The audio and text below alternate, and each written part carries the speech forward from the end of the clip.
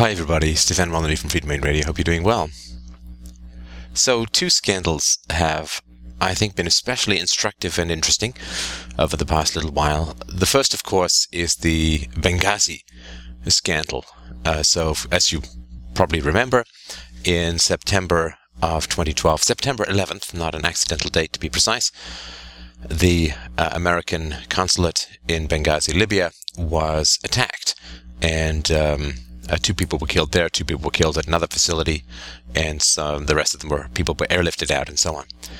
And immediately, Susan Rice, who was the U.S. ambassador to the UN, went on all the Sunday talk shows and blamed the attack on a spontaneous demonstration that occurred as a result of an offensive to Muslims video that was produced in the U.S. This guy, of course, dragged out of home, thrown in jail, where he remains, I think, to this day.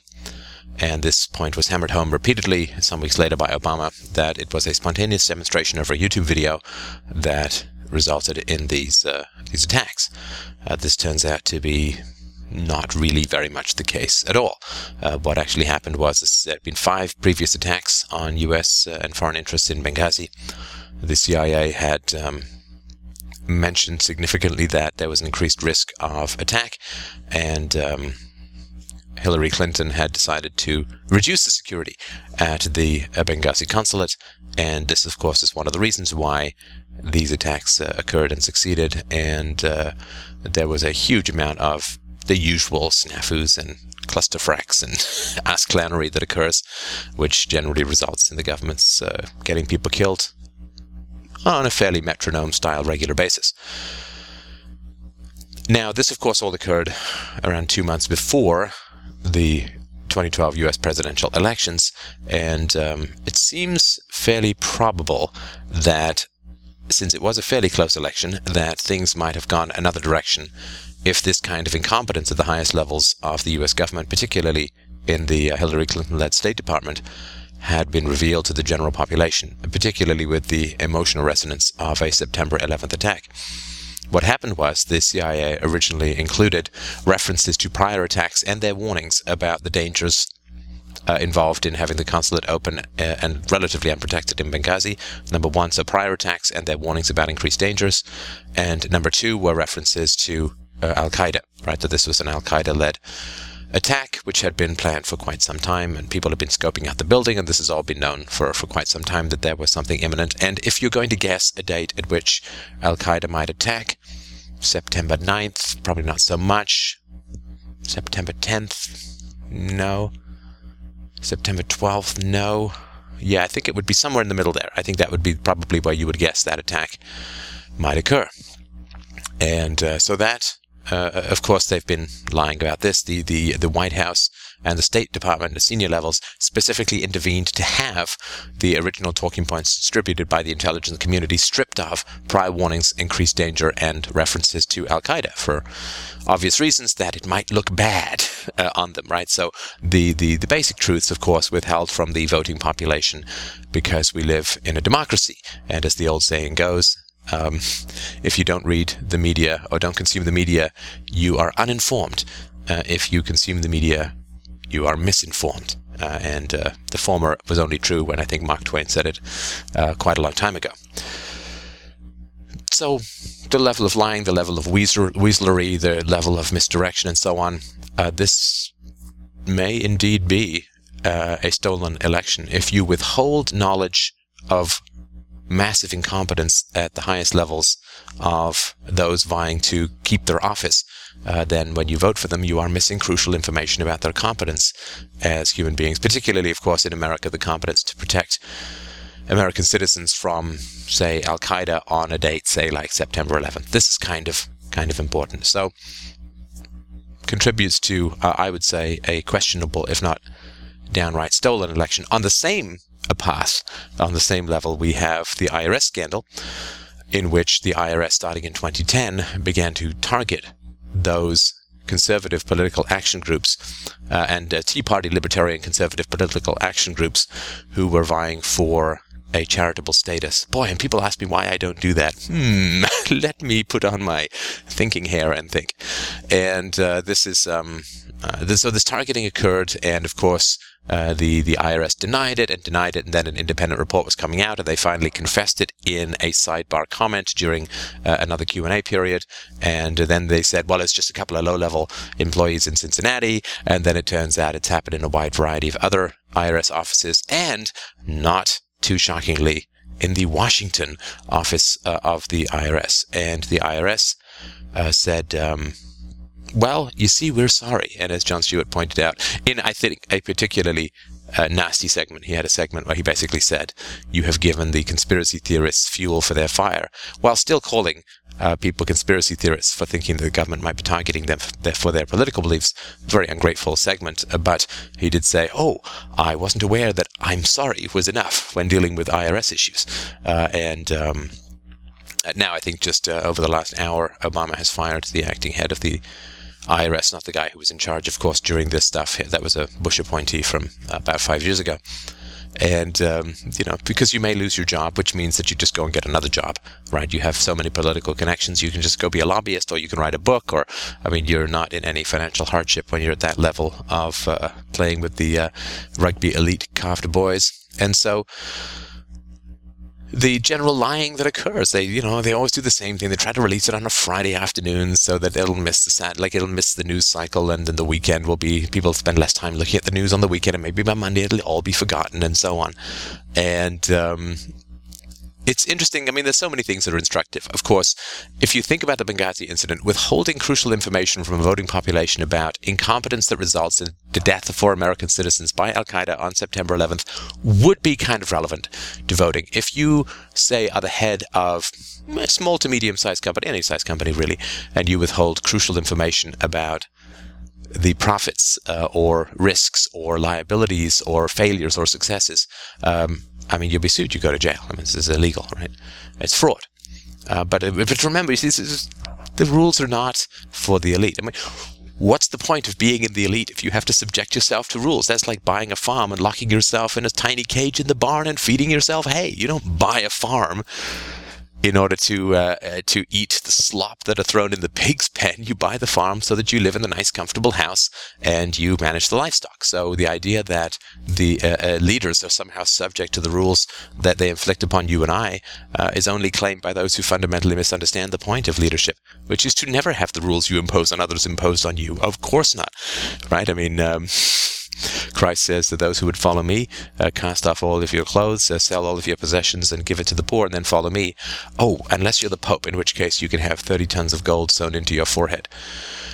So this is all just nonsense. But what I think is interesting, if you look at it, and this I think is where the true freedom from this kind of stuff occurs, which is to genuinely recognize and respect that frustration and shock and surprise and the desire to engage is a very understandable, I have it too, but it's a very immature response.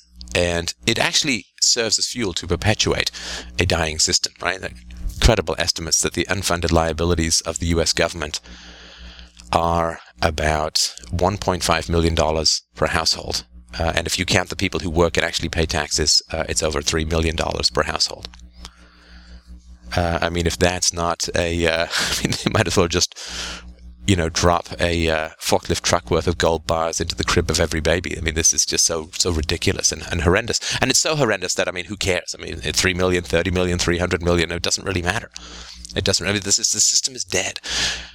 So think of all the people under Lenin, under Stalin, under Khrushchev, under Brezhnev, who were really frustrated that they couldn't get anything out of the Soviet communist stores. The bread, line up for hours and so on to get bread, basics and so on. And they probably complained and they yelled at the government and maybe into their pillow or whatever, but they probably wrote letters and complained. But the system itself was so fundamentally counter to reason and common sense that complaining about the system, you complain about something you have a hope of achieving, right? I don't complain that I didn't make it to the top of Everest because I've never been to that neck of the woods, to say the least. I don't complain about that because I'm not going to achieve it. I have no desire to achieve it. I think it's a silly thing to achieve. Better things you can do with your energies, like make the world a better place rather than, jack off your testosterone to high concentrations of oxygen and low concentrations of survivability. But you complain about and you get frustrated about something which you believe you can change, something which you believe you can change.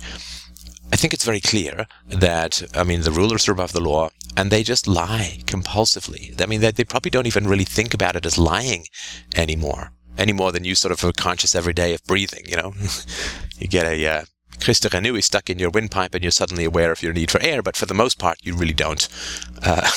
We don't notice it much at all. For them, lying is breathing, right? How do you know a politician is lying? His lips are moving. So, they lie and they spin and they lie and manipulate, right? What happened to the U.S. election as a result of hundreds of liberty-based political action committees not being able to do their work in a sense of freedom with the funding that they needed and so on, right? It takes a couple of days for the IRS to approve Obama's brother's dirty charity, but some people have been waiting over 1,000 days to get their charitable status approved if they, say, are interested in teaching people about the Constitution. Something which is kind of ironic. You kind of want, if you're the IRS doing this, you don't want people to learn about the Constitution or the rule of law or anything like that. It's sort of counter to what you're doing. What would have happened to the election if a couple hundred more political action committees or groups on the right, on the Libertarian, on the Tea Party, on the, not the Rhino, but the more sort of historical aspects of the Republican Party, what if they had actually had the chance to influence the election? Might that have had a change, right? So maybe you have the State Department and the White House stealing the election by twisting and suppressing information about the Benghazi attack. Maybe you have the IRS, the Washington office of the IRS. Could that conceivably have anything to do with the sitting administration? Nah. I don't know, maybe somebody else can connect this. Too many dots for me. But if there was a chance that the Washington branch of the IRS had anything to do with the sitting government and its desire to stay in power, then you have the executive branch, if they're involved, and the IRS certainly stealing the election potentially. Either of these two, and certainly these two in combination, would have had a significant effect on the election. And so, all elections are fundamentally stolen, right? As Mencken said, all elections are advance auctions on stolen goods. And yet it's fairly brazen the way that this elections are being stolen and manipulated now. And the fact that this might be coming out of a guy who came through the political rat fungi fest called Chicago politics should be a shock to precisely no one. So I invite you, my friends, to join me on not so much the galloping horse of political frustration that really just pulls a Thelma and Louise as it slowly arcs its way off out of an R.H. Thompson painting towards a train and off a cliff, but rather to take, the slow sky-filled jellyfish cloud cumulus ride of not really giving a shit about any of it. Because, when you're in a relationship with someone who's a sociopath, with someone who's a drama queen, with someone who's a narcissist or a psychopath or a borderline or just some crazy-ass shit that you haven't even bothered to look up, when you get free of that relationship is when you stop caring. This is the tyranny and dysfunction. They don't end with a big sword fight. They don't end when you call down an airstrike or shoot the dragon with a black bow and arrow, or with bow, I guess. Dysfunction and tyranny and the living hell of everything that is modernity, it ends not with a bang, not with a whimper, but rather with a yawn. With a yawn. There's this sound your barbaric yawp from the very roof of the world. Well, no, sigh your boneheaded yawn from the end of history. This is really, really important. If you have someone in your life who's constantly creating drama, at some point you stop caring. Like, you recognize it's manufactured, and you recognize that by paying attention to it, by being interested in it, you're only fueling it, right? So when the people are out there acting in a tyrannical way and lying about it, and there won't be any consequences to it, of course they're not going to be. You know that in advance. You can't claim that that's a shock. You know this in advance. Not going to be any consequences to any of this stuff for anyone. But what if you just bored of it. What if the next time your psycho ex-girlfriend calls you up and says she's being stalked, you're like, sorry, sorry, I almost wish I could care. But the degree to which you fuel and fan the fires of the powers that be by being frustrated and wanting them to change is the degree to which they still have psychological power over you. I mean, they still always going to have, right gun to the head, they're always going to have that power over you. But, you pay off your taxes and you go about your life. You comply with whatever stupid-ass regs they throw at you and get on with your life. But the degree to which you hand over your mind share to the powers that be is the degree to which they have won a victory that they haven't even fought for. Right? The degree to which you have voluntarily surrendered rather than intelligently submitted. Right? Your free time, the time that you spend not face to face with the coercion and so on of the existing system, that can be your time. That can be your time. Right? So it's sort of like if you have some crazy ex and you have to, once a month sit down for mediation or something like that, or to hammer out something or else, you can just go there, stand calm in the face of that blazing crazy that comes to you. There's two sort of horse prints of crazy manipulation, the horse hoof prints that go to your forehead when you're around people like that. And then afterwards, it's just like, well, I knew that was coming. I know that's what it is. And now I'm going to just go back on about my life. It's just a force of nature. I mean, you don't, like King Lear, shake at the storm after it has passed. You don't shake your fist at the storm after it's passed.